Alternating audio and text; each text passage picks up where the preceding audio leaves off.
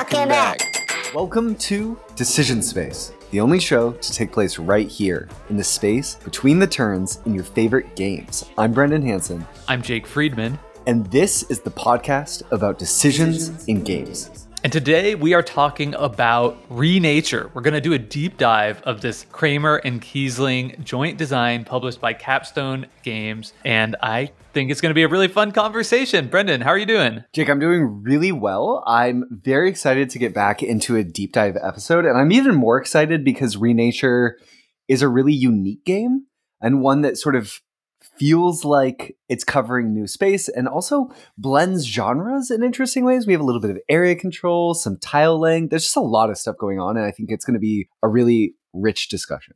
It's such a weird game, and I'm really excited to talk about what makes it weird and what makes it great. I'm also doing well. It does feel like a really long time since we've done a deep dive episode, so it feels good to get back on track. But so if you're one of our listeners who is here mainly for the deep dive, sorry, it has been a little bit of a hiatus, what with the holiday break and, you know, some kind of special number episodes of 100 and 101. But now we're on to 102, so who cares about any of that until like 150 or something? Exactly. And for now, Renature all day, all day. Jake, can you go first? Yeah, let's get right into it. I think one of my things this year is just trying to be like really honest with myself about the games that I'm playing. Do I like them? And I've always tried to be honest on this show, but I think sometimes, like any of us, I have the tendency to get pushed or pulled by the discourse in the Discord or, you know, the larger trends in the hobby of like, oh, but like everybody else loves this game, so it must be awesome and I'm missing something. And I've been playing the heck out of Renature, and I just love it. It's so much fun. It's not perfect. It has some wonky edges. I think it's a strange game in a lot of ways, but at the end of the day, I'm having as much fun playing Renature as I have, you know, really anything that we've covered on this podcast. I'm going to give it a 9.6 out of 10. Whoa. 9.6? Okay. Y'all, I think that also makes it definitely within the top 5 games that you've rated, at least, on the show ever.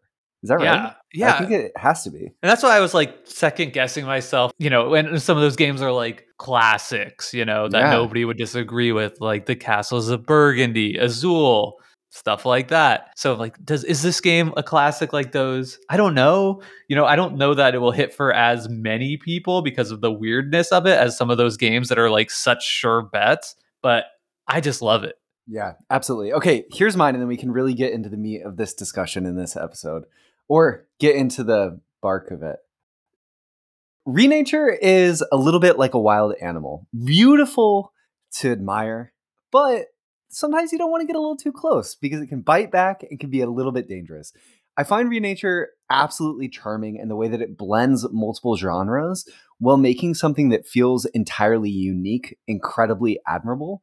I have an immense amount of fun with the decisions in this game, especially thanks to the cloud system and the tie rule and the neutral colors, all of which I think are brilliant design decisions. There's, like Jake said, a few small edges that maybe hold this game back from being something that I could hold up as perfect. But at the end of the day, Renature is a game that I absolutely also adore. So I'm giving this game a 9 out of 10.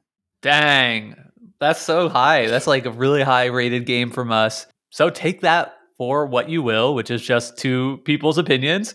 And then we'll get more into our deep dive discussion and talk about the decisions in this game in just a bit. But before we do that, Brendan, let's talk about the game background. Yeah, so you mentioned that this game was published by Capstone, which it was, I think, in the United States or North America, maybe. And it came out in 2020, but it's originally from what I could tell, Deep Print Games, who I think have a partnership with Capstone and Pegasus Spiele. So they've done other games like Juicy Fruits and Sky Mines and Savannah Park, another Wolfgang Kramer and Michael Kiesling game that Jake's previously talked about a little bit on the show.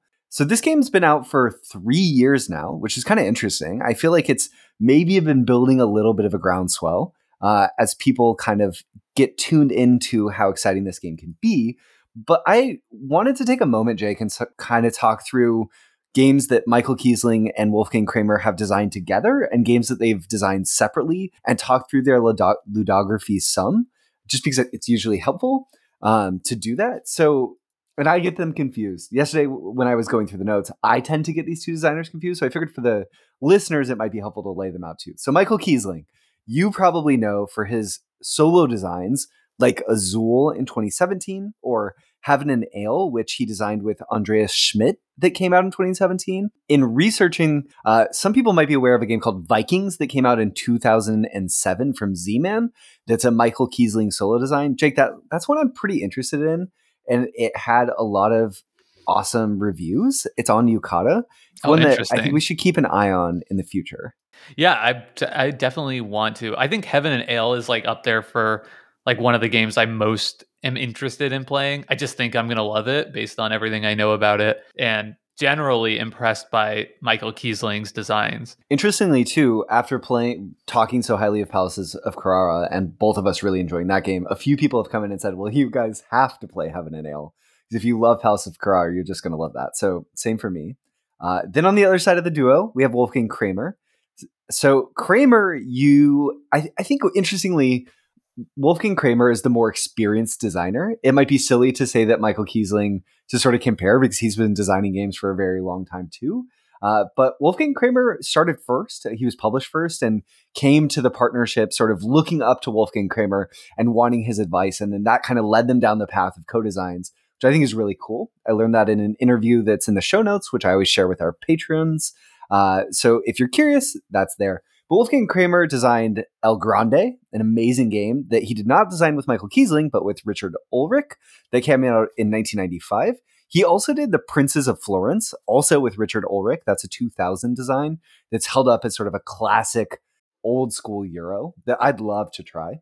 Then another game that I really wanted to mention is Colosseum, a 2007 design from Days of Wonder that is by Wolfgang Kramer and has this really cool menu system where you're collecting tiles and trying to put on different types of shows based on the tiles that you collect, and an interesting sort of movement system for this emperor that goes around a track in the center.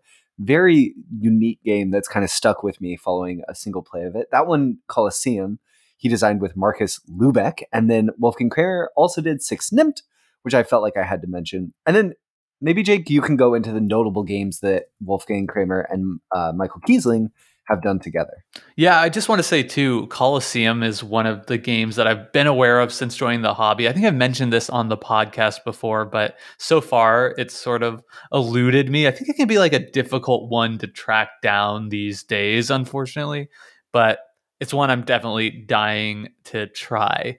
So speaking of the notable games together, they did the Mask trilogy, Tikal, Java, and Mexica being those three games. I haven't played any of them. Have you? I have not. These games are really famous for introducing an action point system where you have a bunch of actions and then you just get to make your decisions within the number of actions that you have. So people are really drawn to it for that. And Tikal won the Spiel des Jahres in 1999.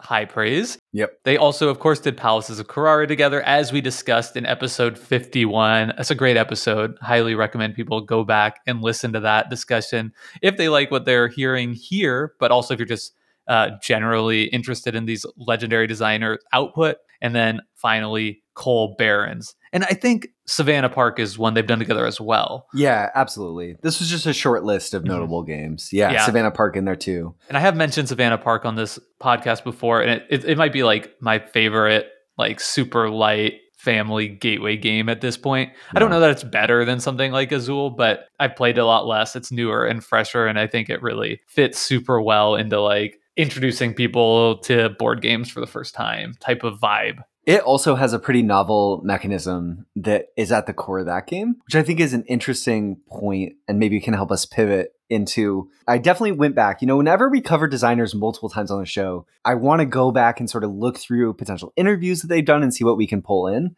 And I found some interesting stuff that I've posted in the show notes. I'm not going to read a ton of them, but there was this sort of instance where in one of them where Wolfgang Kramer laid out what he thinks are the maxims of his game design.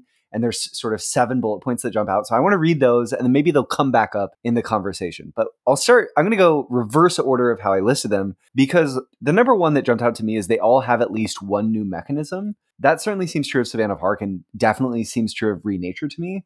And I think is part of the reason that I feel so drawn to Michael Kiesling and Wolfgang Kramer's games usually, is because they're clearly designed by master designers, but they also have they're so attuned to doing something fresh that feels different. Listing them out quickly beyond that, those maxims from Kramer are, they're all constructive and not aggressive. Just another way of him maybe saying, I make Euro games. Most of them are very different, kind of that same idea. They're all exciting and they arise all types of emotions. That's absolutely true of Renature. There's some high highs and some low lows as Jake stabs the knife deep into your back.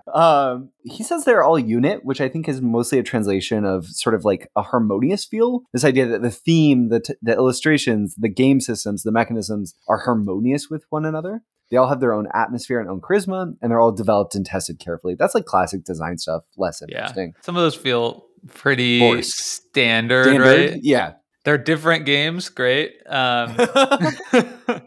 But yeah, I do think like the constructive and not aggressive is interesting. That seems clear. And then the new mechanisms as well. I think it's always hard to when someone always wants to claim that what they're doing is novel, especially game designers, I think.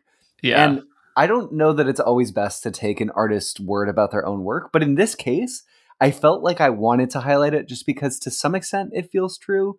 And I think partially the appeal of Renature for me is it feels novel. The domino system to lay out these animal tiles and the way that it all kind of comes together feels pretty fresh. It does feel fresh. I think an interesting thing about these maxims is like the conspicuous absence of the word fun, right? Like I think a lot of designers are like trying to design for fun first. Yeah. Where it seems like maybe more designing for excitement first, which is like if you took that as your premise, you're going to end up at like a different and unique place. And I think that might kind of play into the weirdness in Renature, where I think it doesn't feel like a game with smooth edges, right? And I think a lot of times the games that do have those like rough edges, interesting, different rules are what lead to sort of like exciting tension in games. And it certainly leads to memorable moments. The one other interesting piece before we get into our official deep dive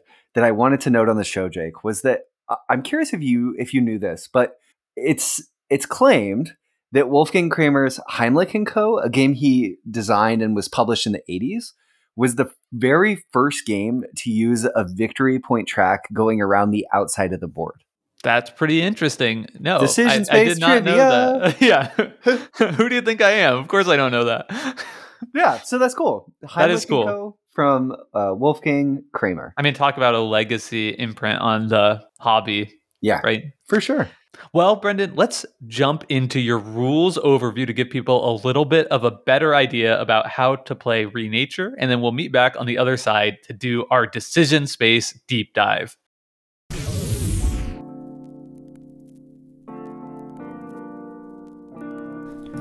Renature is a tile-laying area majority game in which players jockey for control of areas by playing a limited set of plant tokens adjacent to a domino that they play at the start of their turn. The primary components in Renature are a shared board that depicts stream spaces where dominoes are placed and ground areas where players plant their plant tokens and jockey for those area majorities. Plant tokens come in 2 colors for each player, a personal player color and a neutral color. Animal domino tiles depict 2 animals on each type from a pool of 10 potential animals in the spaces that would normally show pips on a regular domino. For example, one domino might show a butterfly and a badger, while another might show a frog and a squirrel, and yet another might show 2 woodpeckers. The board in Renature is set up such that players begin at the headwaters, at the top of the board, and slowly play downwards towards the bottom, where the planting spaces and scoring opportunities from area of majorities are far greater. Each turn, players select one of the 3 dominoes from their hand and play it to the board adjacent to an already placed domino, where it matches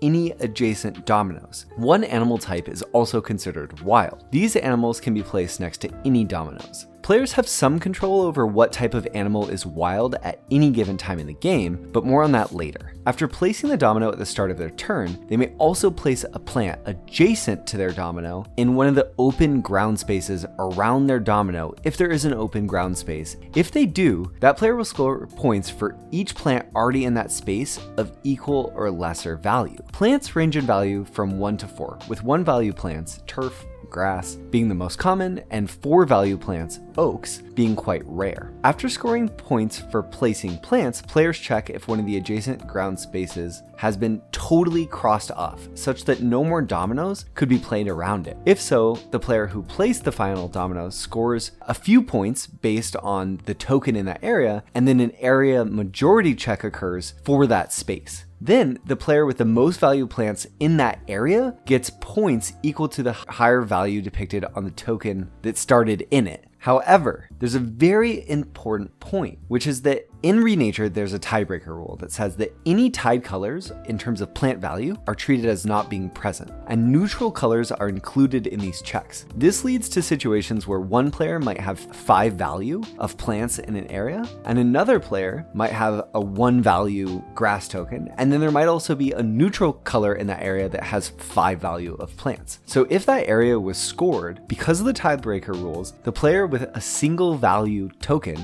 would be treated as being in first place, with the neutral color player and the player with 5 value, if both those add up to 5, getting nothing because they're tied, so they're treated as not being present. Play continues until all dominoes have been played or discarded, and this will mostly fill the board and allow players room to compete for the 17 different ground areas depicted on the board. Players begin each game with 6 cloud tokens, and players may use these tokens to change the wild animal type, retrieve a plant in their own color or neutral color from anywhere on the board, or to take another turn immediately. Most of these actions cost 2 or 3 tokens, so these highly impactful turns need to be well timed for maximal impact. Once all the dominoes have been placed, any areas still not completely locked off by dominoes are scored for majorities. Then players lose 1 point for each value of plant they have remaining unplayed on their personal board. They gain 1 point for each unspent cloud token they have, and they add the value of any sun tokens they received for closing off areas, at which point the player with the most points is crowned the victor.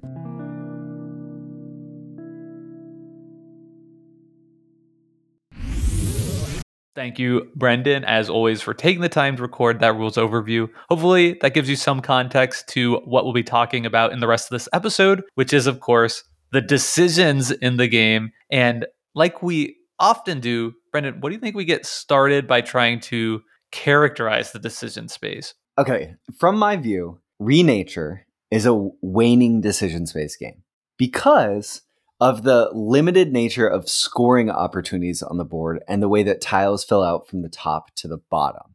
Much of your turn kind of makes the game and its decisions feel dynamic based on the decisions you're allowed to take, because what animals are shown on whatever dominoes you have really shifts how many options you might have on a given turn.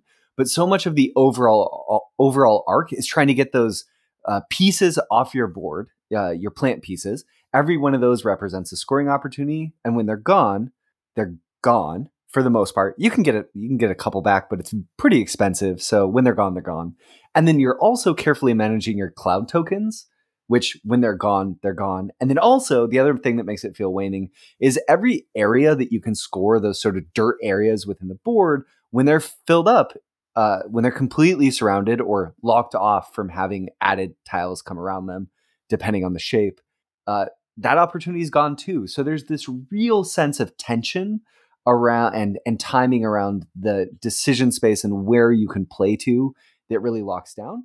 But it is juxtaposed with the fact that all the scoring opportunities at the start of the game are rather small and grow to potentially be significantly larger. So it's a sort of waning decision space game with hugely impactful potential turns locked away at the end of the game. Yeah, I think I agree with everything you said. To me, clearly, the when we talk about sort of like what is the spiritual essence of this game, it's waning, right? Yeah. Like that is sort of the core. I think the flower powers that you have, clouds, they look like flowers, though. They do look a little bit like flowers. They are clouds. Anyway, the cloud powers that you have, that enables you to break from the decision space shape of the game, Yeah. right? So you can use that to have a turn that waxes, right? Where like you can, change what is wild, and now all of a sudden it explodes your possibility space for that given turn compared to what you were doing before. But then you're sort of, back to waning again from that point. It also enables you to take a whole extra turn if you want to, creating like a tremendous, dynamic moment in the game. That's very fun and exciting. But I think that is like the exception to the rule of the game, which is a waning decision space. In thinking about this game, we always try to talk about the feel of games and how it feels to make decisions here, and or maybe be at the opposite side of the table of a decision being made also. And I think Renature is a perfect game to talk about that some, because I love this game, and a huge part of that is not because of its theme, which is nice and a little bit pleasant, or its presentation, which is unique but maybe not beautiful. It's like passably fine. Do you want to comment on that, Jake, before we move past it? I think on the table this game looks really good.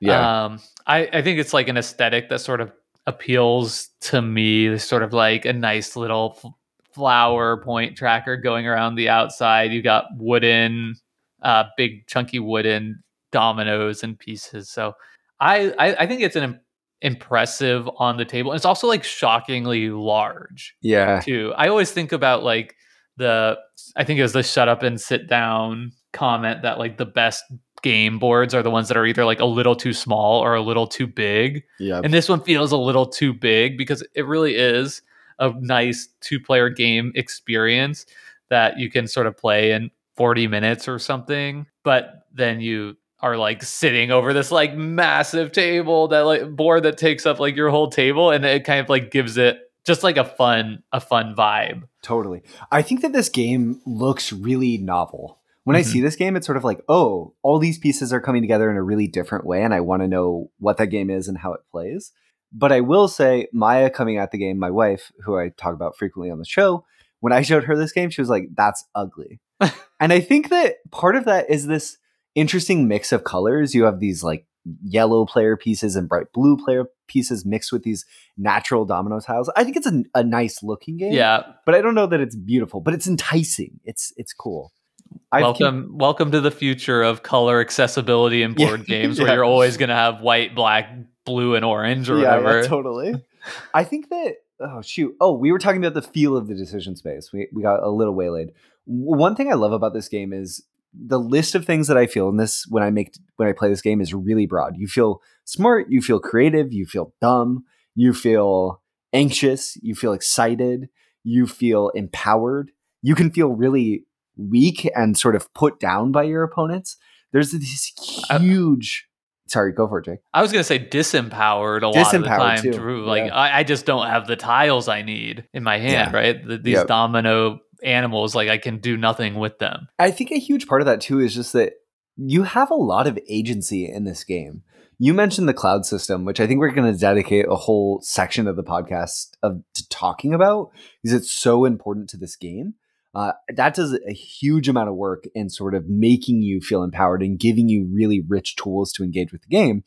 And then also, one awesome thing about the feel of this game is every turn's kind of a puzzle to solve, but because you're limited by the tiles that you have and where you can play based on the tiles that are already on the board, you can never take that long. Like you're never going to get paralyzed for that long. You're going to find the move. The search as you're looking through the board can take, I don't know, you could spend 2, 3, 4, 5 minutes, but you'll find a good move. I want to draw like a point of comparison to the Year of the Dragon episode we just did recently, which in that game, right, it makes, I feel like that game makes players feel dumb and stressed out because you can see so far ahead. Yeah. In Renature, you can't see ahead at all. Because you don't know what tiles you're going to have in your hand. You don't know what your opponents are going to have. And like in a 3 or especially a 4-player game, like the board is so different by the time it gets back to you that any forward planning is a little bit silly, except for like planning to like not create opportunities for your opponent. And I think that's something that some people are going to hear and say like, oh, I don't like that. I think that can often create like bad AP, but because you're always limited to just 3 tiles in your hand, like you're saying, even if you're starting fresh, generally the search goes very fast. Like usually it's quite clear what would be good. And even at towards the end when things can slow down a bit, you're still so limited in your total number of different options that it's pretty easy to see what they are and then tick them off. But I think the nice thing about that, something I really enjoy about it, is like it takes pressure off of players in a fun way, because you might make a play that you're just like, this sucks, there'd be a much better play out here if I had the right tiles, but I don't have it, so this is all I can do, so that's what I'm gonna do. And I can feel like okay about that in a way where other games are really asking you to like always do the best, most impactful thing on the board. This one doesn't ask that of you, and you're playing enough that you never, from my experience, your luck never feels all that impactful. And maybe it is, and it's just hard to perceive it because it's masked by the fact that you're making the decisions around these tiles, and it's hard to remember every single tile you were dealt throughout the course of the game. So you just don't intellectually experience it in the way you might in other games. But I don't think that's the case. I think you make enough decisions in this game that the luck of what tiles you might get at what point in the game, combined with the cloud system that gives you so much agency, though in a limited quantity. Like you get to, as Jake said, completely break the game. They're cheats that you get to do at least 2 times in the game, maybe more, maybe less, in a way that the luck seems to, of what tiles you might draw and what tiles your opponents have, kind of fades to the background. And what you get is something that feels incredibly skill testing, very cutthroat, realistically, because some of the rules around ties and stuff, but in a way that doesn't feel too personal usually, because of your limited ability to go where you might want to go. You can't targetedly attack someone because you just have the dominoes that you have and you can play them where you can play them. Yeah. I mean, I think you can a little bit, like definitely it's a consideration, especially in 4-player games we're playing online where it's like, oh, I need to force a tie on Jake. Yeah, like William is running away with this game. Like I'm gonna try and like force a tie with blue instead of with white player, if possible. Like that is definitely there. And it does feel bad, when somebody's blocks you or whatever. But I think that's just like core to the experience. Yeah. The other thing I want to say around like the feel of the game, I think this comes out most in a 2-player game, is I really get the sense of abstract strategy game. Like I think this kind of clearly fits in there. It feels chess-like, I think. Yeah. And especially in the way the strategy goes in the 2-player game, where it's so much about taking turns that like advance the game state, like advance your point total, but don't open up opportunities for your opponent. To me, that calculation is very chess-like, but in a much more accessible to hobby board gamers type of way. I think you get all the benefits of feeling like a mastermind that you could get from playing chess without any of the downsides of having to like memorize. Be smart. And memorize so many of the openings and understand the implications of, understand how to read machine learning, or, you know what I mean. Understand how to read the book. I do think one of the downsides here, though, in this game is early on in your first play or something. This is one of the main reasons where it like got docked from a 10 for me, is like, I think if you're teaching this to somebody new, their first few turns of the game, or maybe even up halfway into the game, it can just feel really like, why would I do anything? Yeah. Is this a good move? Is this a bad move? I have no idea. Like I'm just doing things and seeing what happens. Yeah. For that reason, it's almost like this is a great entry game, but I think it's a little bit too strange and kind of like opaque to get into to really fill that kind of a slot. It's definitely not the kind of game that you're going to feel like you've experienced after one play.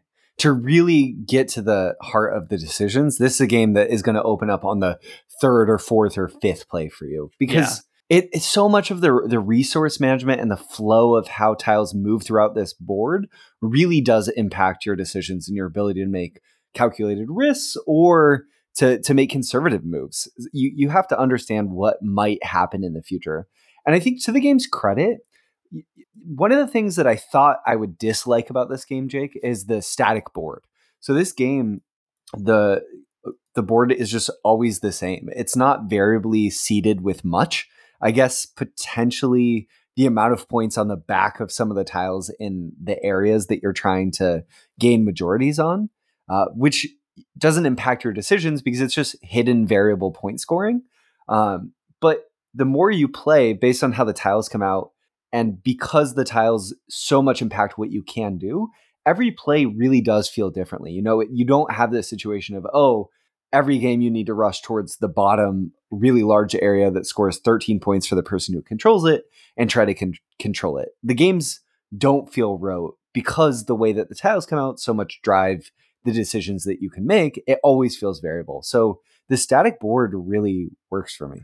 And it works for me too. I think there's something definitely to be said. It's great that we have all this variability in this game, but like you're the designer, like curate the best experience for me. That's how I feel a lot at restaurants or whatever, when restaurants give me like too many options. Like, how do you want that? Like, what do you want as the side? Like, blah, blah. It's like, you know what? Just like give me what's the best way to have it. Yeah. You're the expert. Actually, I feel the same way when I go to get a haircut and they ask me questions about like how I want my hairstyle. Like, I'm paying you, okay? Give me a nice look. Yeah, totally. I think too, Jake, in this game, one of the things about the way that the dominoes work, I think that mathematically they were forced into this board shape because to some extent, I think that the way that they tile out the space, it might be difficult to produce a lot of different types of boards, is my guess. I haven't actually gone in and tried to do it, but I think that there's a lot of math happening under the hood and the way that the tiling can come out such that this has to work. And I think that's part of the reason why then in the design, if you play it 2 players, you play on this board. If you play it 3 players, you play on this board. And you play it 4, you play on this board. That's what works for the dominoes. And that brings in an interesting new system, right? If we always have to play on the same size board, that presents a problem, right? Oh, if we're playing at 2 players and we play at 4 players, there need to be roughly the same amount of pieces for players to interact with. So then they go in and they solve that problem by adding neutral colors and different numbers at each player count. And then because the neutral colors, you have more of those when you're playing at 2 player than when you're playing at 4 player, but that helps give the board a persistent way in which it's filled. And then when you add those neutral colors to design, I'm kind of tracing the design history as I feel like I could sort of see it. And then when you add those neutral colors, then it's sort of like, well, what am I going to do with these and how do those play into the other steps? And I think that this is an instance Renature of the restrictions around the way the domino design and the board worked probably led to these neutral plant systems, which actually is what makes the game really pop and makes it as exciting as it is. And I don't know that they would have gotten to that neutral plant system if they maybe didn't feel stuck with just having one board shape that they had to play with. And I think that that's a really cool way that this game might have come to be. And if I had the chance to ask Kramer and Kiesling, I would definitely ask that question because I really strongly suspect that's sort of the design trajectory of this game. No, I think I can definitely see it, as you said. I think we've been talking a little bit about the kind of novel domino system a bit here, but maybe we can get into that like a little bit more. Yeah. My question for you, Brendan, is the domino matching game we're playing here Mechanical Artifice? Oh, interesting. I think yes, it is. Yeah, it is, but it's Mechanical Artifice because what I'm ultimately trying to do is I'm trying to control areas and close off areas and place plants into areas to score points. Those are the primary ways I'm scoring points. And to do that, I have to go through this system of placing dominoes. The game gives us ways to have that system kind of bleed away some by allowing a wild suit based on the animal. But for the most part, yeah, this is a game driven by Mechanical Artifice. Yeah, I think so too. I was talking to Paul Solomon about, how much I was liking this game. He's like, yeah, I played it once. It's like pretty fun game. And then it has like the weird domino matching thing sort of on top of it. And I think that's interesting way of looking at it. I can kind of see that.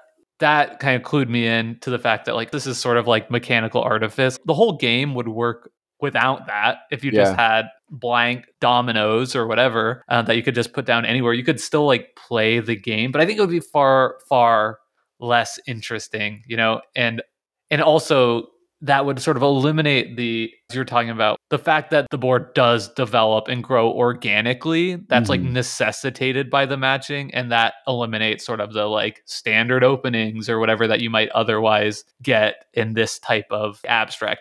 Yeah. We were also, Jake, kind of talking about the clarity of the decision space, which you were saying is pretty low, and I totally agree with.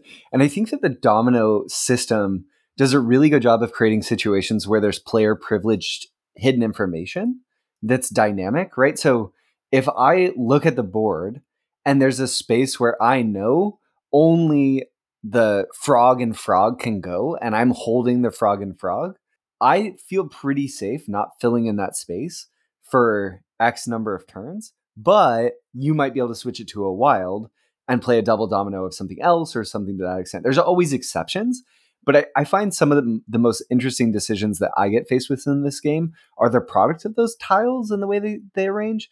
So if I'm holding the double frog and two frogs, that changes how I'm approaching playing in a really interesting and fun way that you might have no ability to know that those are in my hand, and it changes the way that you're reacting to my play as well.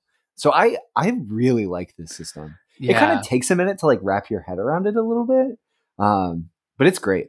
Yeah, it is. And I'm struggling to say it's like super low clarity. I think it feels really low in your initial play, but it quickly becomes a lot more clear.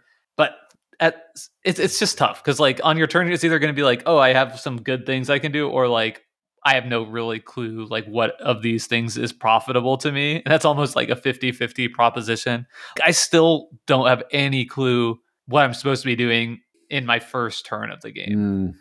Maybe we should talk about that because on the first turn, you can play anything into like a few different starting areas, and all of those touch area of like a brown area where you're playing the plants in and scoring of two spaces.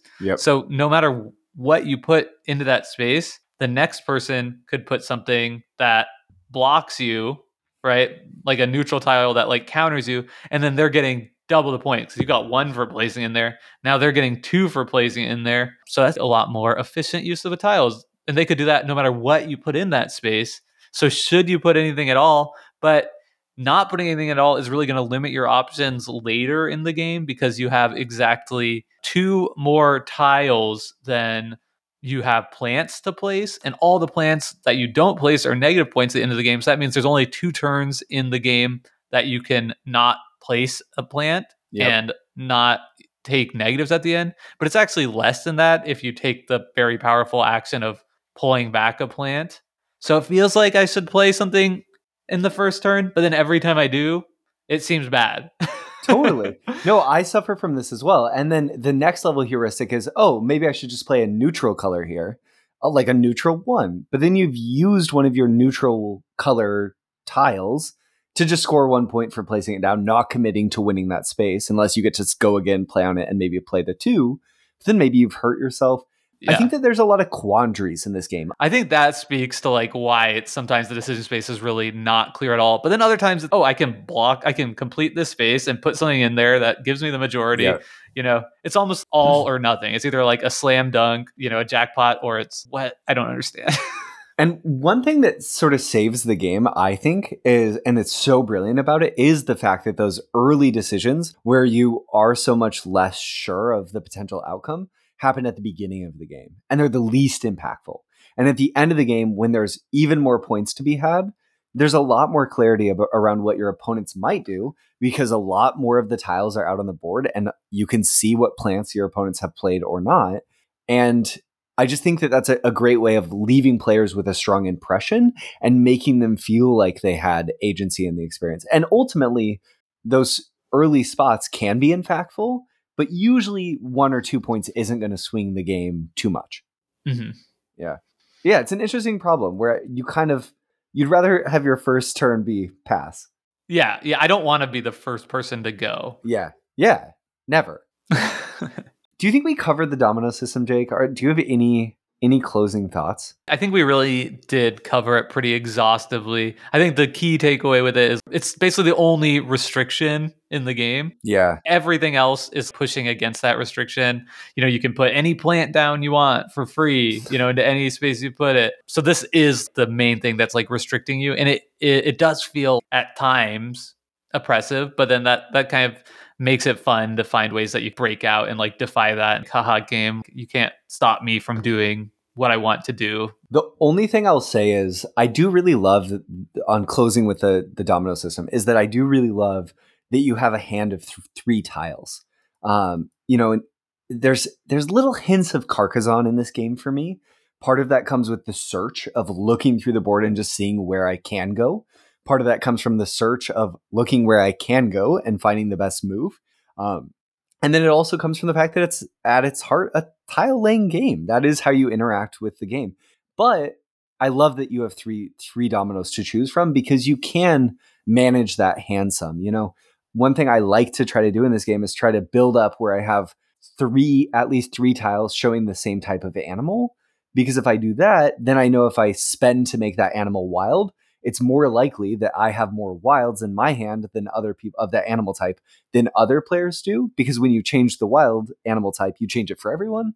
So that adds this fun little overlaid puzzle of building up and managing your hand and waiting for the right time to switch what the wild animal is, such that your opponents won't benefit from you doing that and won't be able to leech off you spending these really valuable cloud tokens that you need to switch that suit. And then you're free.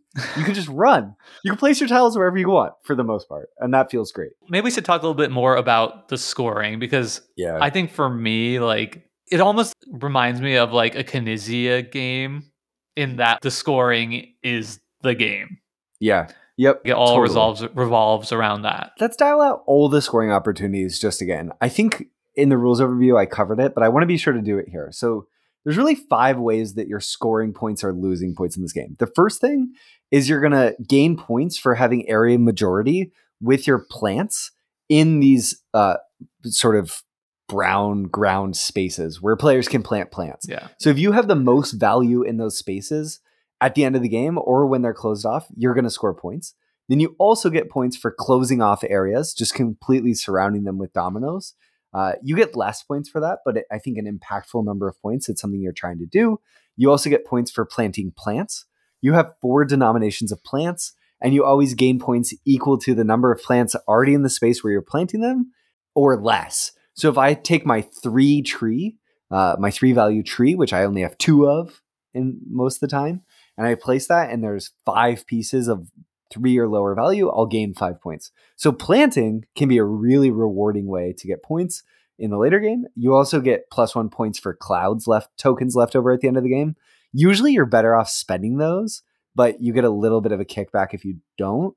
And then you also lose points equal to the value of plants left on your board. So if you have the biggest tree in the game, the 4 tree, and that's left on your board, you lose 4 points for that. So it's really Cromwell and Kiesling saying, play your pieces, interact with the game. Yeah, but that can hurt you. That's an interesting one because it's not really something that you can mess up if you're in playing, right? As long as you're aware of that. So, but it is interesting that they felt the need to add that. That feels like something that was a result of testing or something to I wonder if one of the optimal moves with the cloud system, because you can pick up pieces from anywhere on the board. So you can spend clouds equal to the value of a token type of a plant and pull it off the board.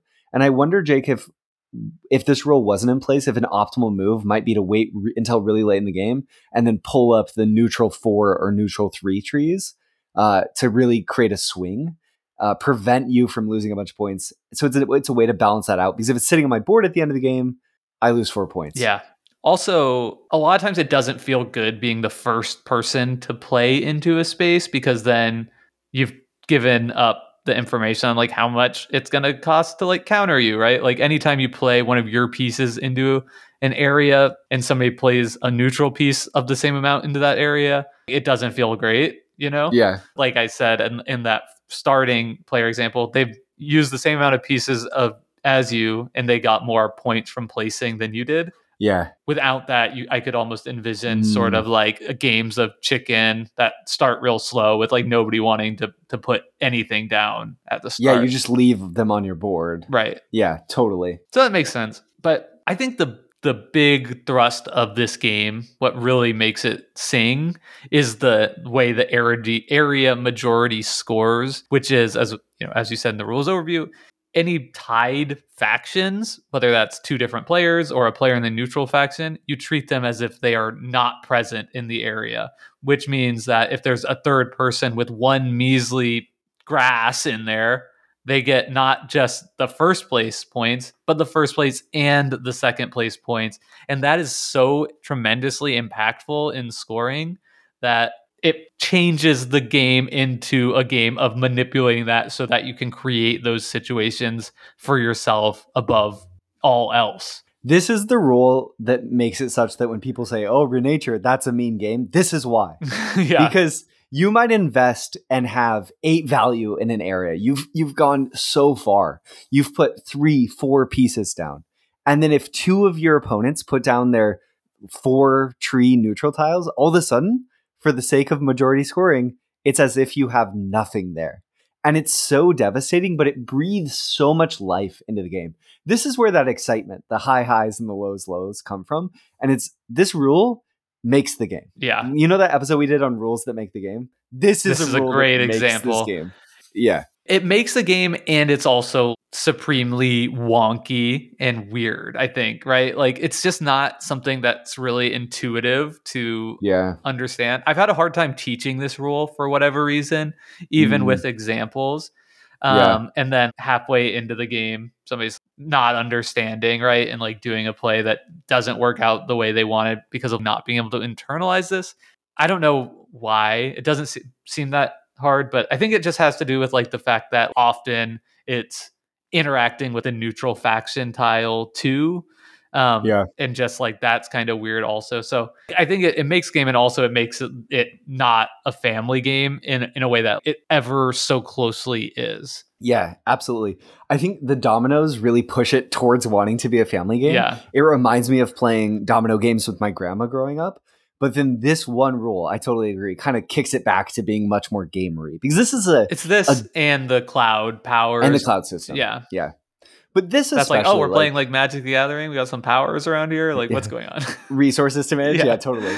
I think though that this system, one thing that I love about it, so you can't divorce the tiebreaker rule from the neutral plants, because so often when this rule is relevant, it's because of the neutral plants. You're not often going to place into a tie, and your opponents aren't often going to place in a way that would make you tie, because it's not ever advantageous to tie because it treats you as not being present. So the only time in the game that ties become relevant is through the neutral colors. And the cool thing about neutral colors are that all players have access to adding them to the board. So you have this sort of, at different points in the game, you might be co-contributing to forcing ties, or Jake, you might put a 2 value plant into an area to score off of the 3 1 value plants that are there. Great. I put a 2 value, there's 3 3s, I score 4 points. That feels like a good turn. But now you've contributed just a little bit of neutral color that then maybe I can piggyback off of. So it sort of entangles our decisions in a way that otherwise we'd be playing this really separate game. And here we're playing a much more linked game in a way that I really like. And once you've put your neutral pieces on the board, I can pick them up if I use those cloud powers. And I think that's a brilliant aspect of the game, that once they're on the board, they belong to everyone and I can interact with them. And that creates these deeper textures of, oh, maybe I should have played my own color because then it's stuck there on the board forever unless I pick it up. But because I played a neutral color in this specific spot, now if Jake goes, he could pick it up and then play a tile and drop his own in there. And it just like explodes the possibility space in an exciting way. Yeah, I was kind of laughing at the Wolfgang Kramer's sort of ideas about the game he makes at the beginning. Yeah. With the games are like a unit, but with that in my head, as we've had this conversation, it really kind of fits here because the way the neutral tiles work, the way things organically build out, it really is sort of this shared ecosystem, which is, of course, the theme of the game. Yeah. I think you're right. It does kind of fit in well there. But I did want to push back about, like you saying, we'd be playing our own game. At its core, this is like a highly interactive area majority game, right? There's no multiplayer solitaire going on here. Yeah, I think that's true. But outside of this mechanism, it's one of the only ways that we'd really interact with the other pieces that it feels like players own, maybe. Like Mhm. dominoes don't feel like yours. They just feel like your path to doing things that are yours. Yeah. And the neutral tokens, when they're on their board, they do feel like yours until you plant I them. see. I mean, I guess it kind of like enhances that for sure. Yeah. I also, I don't know. This game, it's just good. I want to take a second and just appreciate on the back end. Because you saying that the way in which it's harmonious and sort of playing up to that ecosystem, it really hammers it home. It does. Yeah, Yeah. it's great. Should we? Okay, we've talked around it the whole game. It's obvious, or the whole episode. This is not an episode, a game, Brendan. It's an episode. Let's talk about the cloud system a little bit. Mhm. Because there's a lot here. Yeah. You've Sorry, go ahead. no, you go. That was a classic, like, instant pause. Yeah. Since Jake wants to say something. Yeah. I mean, the cloud system to me is really fun. It feels a little out of place, I think, for me, just because like superpowers, right? That you have like a limited access to do. Which just feels a little weird for the theme of the game and everything else that's going on here. And I've joked about being like, oh, now we're playing Magic the Gathering. Obviously, it's not mechanically similar to Magic the Gathering, but I think in the context of like, is this a game you could show to family and non-gamers? It has that feel. I don't know. I was thinking about teaching my sister how to play Rift Force over holiday, and she's like, oh, this is like Magic the Gathering-y with the powers. So I think that kind of wormed into my head, where I feel like that can be something that is going to appeal to people and can also kind of push others away from this game. And I think it's just really interesting to have those superpowers layered on top of what is otherwise an abstract strategy game. I haven't really experienced anything quite like it. Yeah. I think that that's a really fair point, Jake. But I'll also say that I think that the cloud system is really, it's a, as much as the tie system, I think this is a pivotal mechanism for the game that takes what would be a really good family game, maybe not an exceptional family game, but a good family game, and transforms it into, my opinion, an amazing game. Yeah. Because this is the system that gives you the potential for creativity and depth and gives you all that uncertainty. Because without it, you'd end up with turns late in the game where all the dominoes of a specific animal type are out. And how do I change the wild system? And it also, I will say, adds the decisions around when to spend your clouds. It's so hard to judge. If you go too early, you're really exposed to the weakness of not having the ability to react to strong turns from other players. But if you go too late, the impact of spending your clouds on taking another turn or changing the wild suit or picking up a plant might be a little bit wasted. The game might already be won or lost. And I think that those decisions around when do I do this are really fun. And the more I play this is where I feel like I'm getting better at the game. Yeah. Of like, when do I spend half of my cloud points to double turn? Totally. That's cool. It is. And I think when you first play this game, or when I first played it, I felt like, oh, that's cool, but like it's so limited because you only have 6. You start with 6. Everything costs like 2 or 3, basically. Yep. I mean, it costs 1 to return a grass Sure. to your board. But no matter how you slice it, you feel like I can do like 1 or 2 things with this system over the course of the game. It felt kind of like that's cool, but not ultimately that impactful. But now playing it more, you realize those 2 or 3 things you do with this are likely going to be the thing that determine the outcome of the game. And like you said, the amount of creativity enabled by this simple system is huge. I think, should we like go through kind of what they are? Yeah, do it. All right. So you can change the wild suit from one animal to another. That costs 2 clouds. You can pick up a plant from the board, and that costs clouds equal to its point value, so 1 to 4. And interestingly, you can even pick up one of your own pieces from an area that's already been scored. So potentially you could use the same plant to score multiple different areas. That's cool and really strong. You can pay 3, so half of your clouds, to take another turn right away. And I mean, anybody who's played, or is familiar with like board games knows how like absurd taking another turn is in a game and just changing the whole tempo of everything. The amount that you can have like these crazy mega turns in this is huge, but the cost is so significant because you're giving up. You still have the same amount of tiles, so that means you're finishing earlier than everybody else, which totally matters if other people don't take that action. And you're giving up your opportunity to like pick up and replay another one of your trees, which is huge. I think, okay, I have 3 things. I'm going to go so quickly through them. One, your Magic the Gathering points just kind of click for me because one, I can time walk here and I can Right. control magic. Exactly. Great. Yeah. Also, 2, the fact that why I like this system so much is I think without this system, the game falls into the abyss of analysis paralysis. But because players have so much agency, including taking another turn, good luck puzzling out what I might do on my turn, Jake, because I might get to not just take one turn, but take another. It just all of a sudden makes it like, it pushes it to the point of I care what Jake might do, but I can't make my decision based solely on what he might do because you have so much ability to do so much that I just can't consider it all. And then my third point is you should never have 3 points when you're trying to make a point on a podcast. So always forget the third. That's a great point.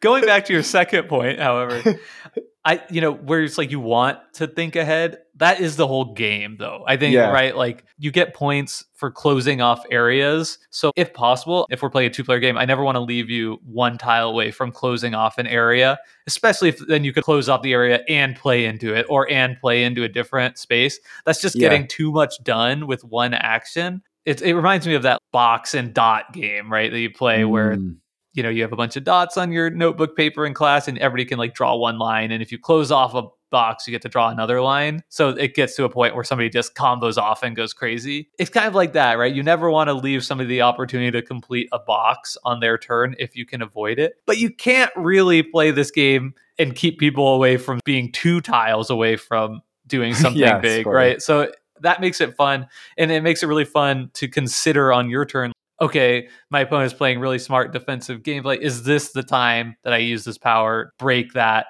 and do one of these uber powerful moves? Am I getting enough here, or do I wait and do it on another point? Yeah, I do think that this is one of the perfect examples. We talked about these sort of limited high agency tokens in games, whether it's the Pinecones and Cascadia that let you draft an unsort of linked pair. You can take whatever animal or terrain tile in that game that you'd like, or even Workers and Castles of Burgundy, letting you change the value of your dice.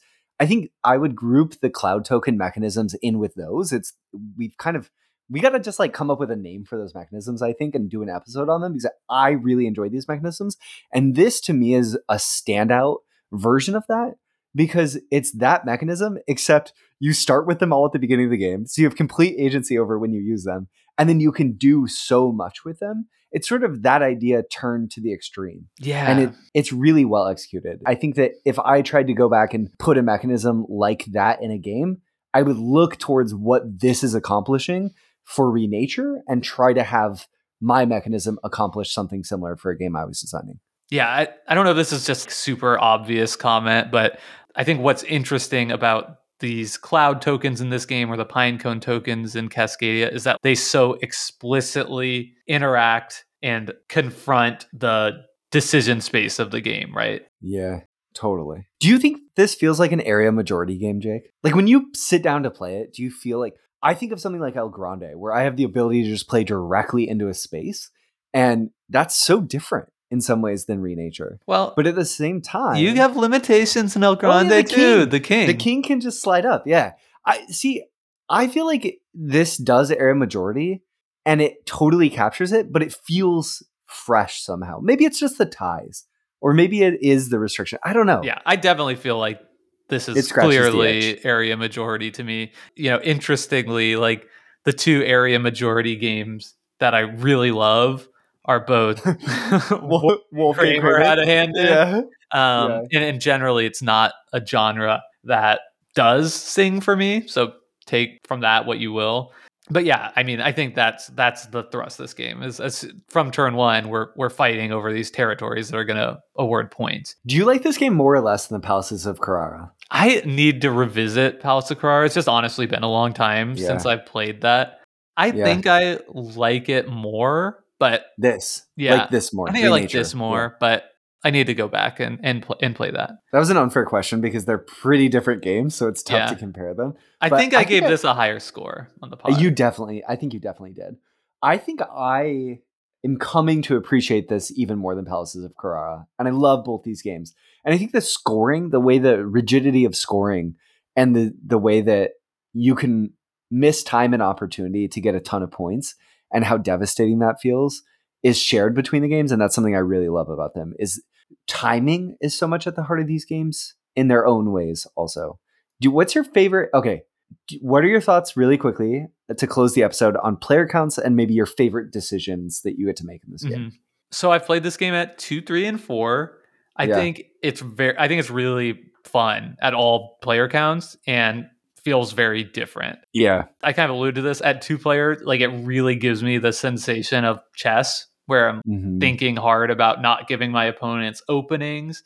At 4 players, it's just a lot zanier because like the board's going to change so much, right? Like I can play into something that doesn't give anyone an opening, and then the next person plays off that, and then it creates an opening for player 3. There's nothing I can really like do about that. So it's just like a very different landscape that you're navigating. It feels less of that super cutthroat tactical battle and more of like opportunistic sort of strategies and tactics. Take the best turn on your given turn. Yeah, exactly. Obviously, you don't want to be the person that's leaving opening a huge move for somebody either. But if the opening is open for you or not, you have less agency over in the higher player count game. But I really enjoyed it all player counts. And I think the other thing that adds to the hugely different feel is just the amount of, like you referenced this at the beginning, like you always play the same amount of dominoes. And that means at a 2-player game, you're placing like, I think it's like 23 or something, or like 26. And that means you've got like 24 plants that go out on the board. And then at like a 4-player game, it's like 13. Yeah. Each move you do in that game is going to be a lot more important. And so it's just a very different feel. Yeah. I'll emphasize that I really like it at 2. I really like it at 3. And I like it at 4. No, I really like it at 4, but I like it more at 2 and 3. I think it's probably for me strongest at 2 and 3, but it's a great game at any player count. It feels a little, I like playing the dominoes. Yeah. So I miss playing the dominoes a little bit at 4. What's your favorite decision, Jake? Maybe I'll lead since give you time to think. So I think the double turns with the clouds are some of the most powerful turns, but for me, some of the most fun turns are where I use a turn to pull out a pull out a plant, place my tile down, and then place either the same plant of my own somewhere else to huge effect, or maybe I pull a neutral tile off that Jake had previously placed, put my domino down, and then slap one of my own tiles in the space. That sort of little combo just feels really fun. And it's dynamic, picking up pieces, moving them elsewhere on the board, laying down a domino to connect them. I'll also say some of the decisions around timing when you change the wild suit can be very fun, and timing it such that you can get the most value out of it, waiting for your opponent to change it and then changing it the turn after feels great. I think there's really fun decisions all over this game. I think the hand management is surprisingly fun. Like with the animals, having a double domino in your hand is kind of bad because you have less ability to put it out there. But then it has this like really, really powerful kind of naturally is balanced within the system, because if you change to the wild of that suit, it's the only tile on the board that can go anywhere. So I like to play the game of trying to save back at least one double-sided domino, but trying to get other ones out of my hand. So I think there's really fun decisions we made, even without looking at the board, like which of these tiles are more important, get out of your hand. And it's like, oh, we haven't seen very many snails, so like I should probably like keep this back. That probably is going to be something I'll be able to use later. That's in here too. And then I think just the other thing that's just fun to me is when I find like a sneaky way to close off a space. And it was really fun playing in person with 4 players, because when somebody like closes off a space and it's like, okay, the orange player gets 4 points, the white player gets 2 points, and the blue player, will just take this little token. Thank you for doing, I wasn't even a part of it. And yet like somehow I'm still sneaking in and getting a little bit of pointage out of it. I do love that you have the ability in the higher player count games like you were talking about to like incidentally interact, where otherwise you wouldn't have a reason to get in there and sort of mess stuff up, as it were. But because of you just get points for closing off, sometimes you're like, oh, I'm not involved. I'll close it off. We'll score it. Bada bing, bada boom. And I'll be on my way. Yeah, exactly. Yeah. So I think that's just like kind of like a fun and a little bit humorous moment that comes up in this game. Yeah. Really great game. This is Renature by Wolfgang Kramer and Michael Kiesling. Yeah. My closing thought on this is I think it's become more and more clear over the past year that Kramer and Kiesling, or may I say like Kramer and or Kiesling, are two of my favorite designers. And just I've enjoyed almost all of their designs that I've played. El Grande, Savannah Park, Renature have all been huge hits for me. Azul as well. So Palaces of Carrara too. I've always said Stefan Feld is my favorite designer, and I still think that's probably the case, but these guys might be sneaking up into like number 2 as like a joint number 2. Says something also that it takes 2 co-designers, one of whom designed El Grande solo, to maybe even get close to Stefan Feld for you. That's pretty good. That's pretty good.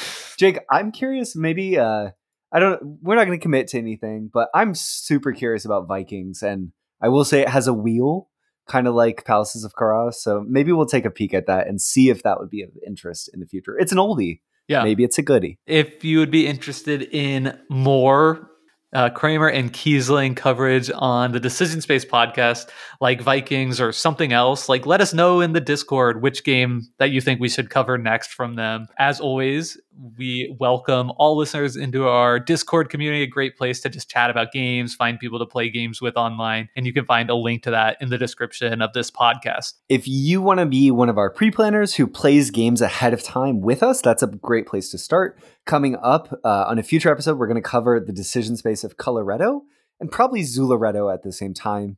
We'll see. No promises. Yeah, I think we can say that. Sure. Okay, great. We'll throw in Zularetto. They're pretty different games, but they're same sort of system. Yeah. One of them's awesome. One of them's kind of lame, but that's a spoiler.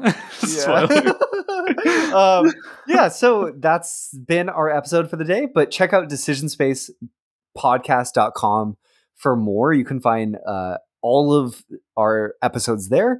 Also, definitely Google Decision Space Podcast Board Game Geek if you want to find our blog there. We always love when people interact with our blog posts that we do for every episode, whether it's just to leave a comment to let us know you're listening, throw us a thumbs up, or chime in and let us know your thoughts on Renature. All of that would be greatly appreciated. And with that, we'll be back next week with another episode, this time a topical episode of sorts, and maybe one that will delve into lots of games. We'll see. All right. Well, thank you so much for listening, and take care and have a great week, everyone. Goodbye. Bye.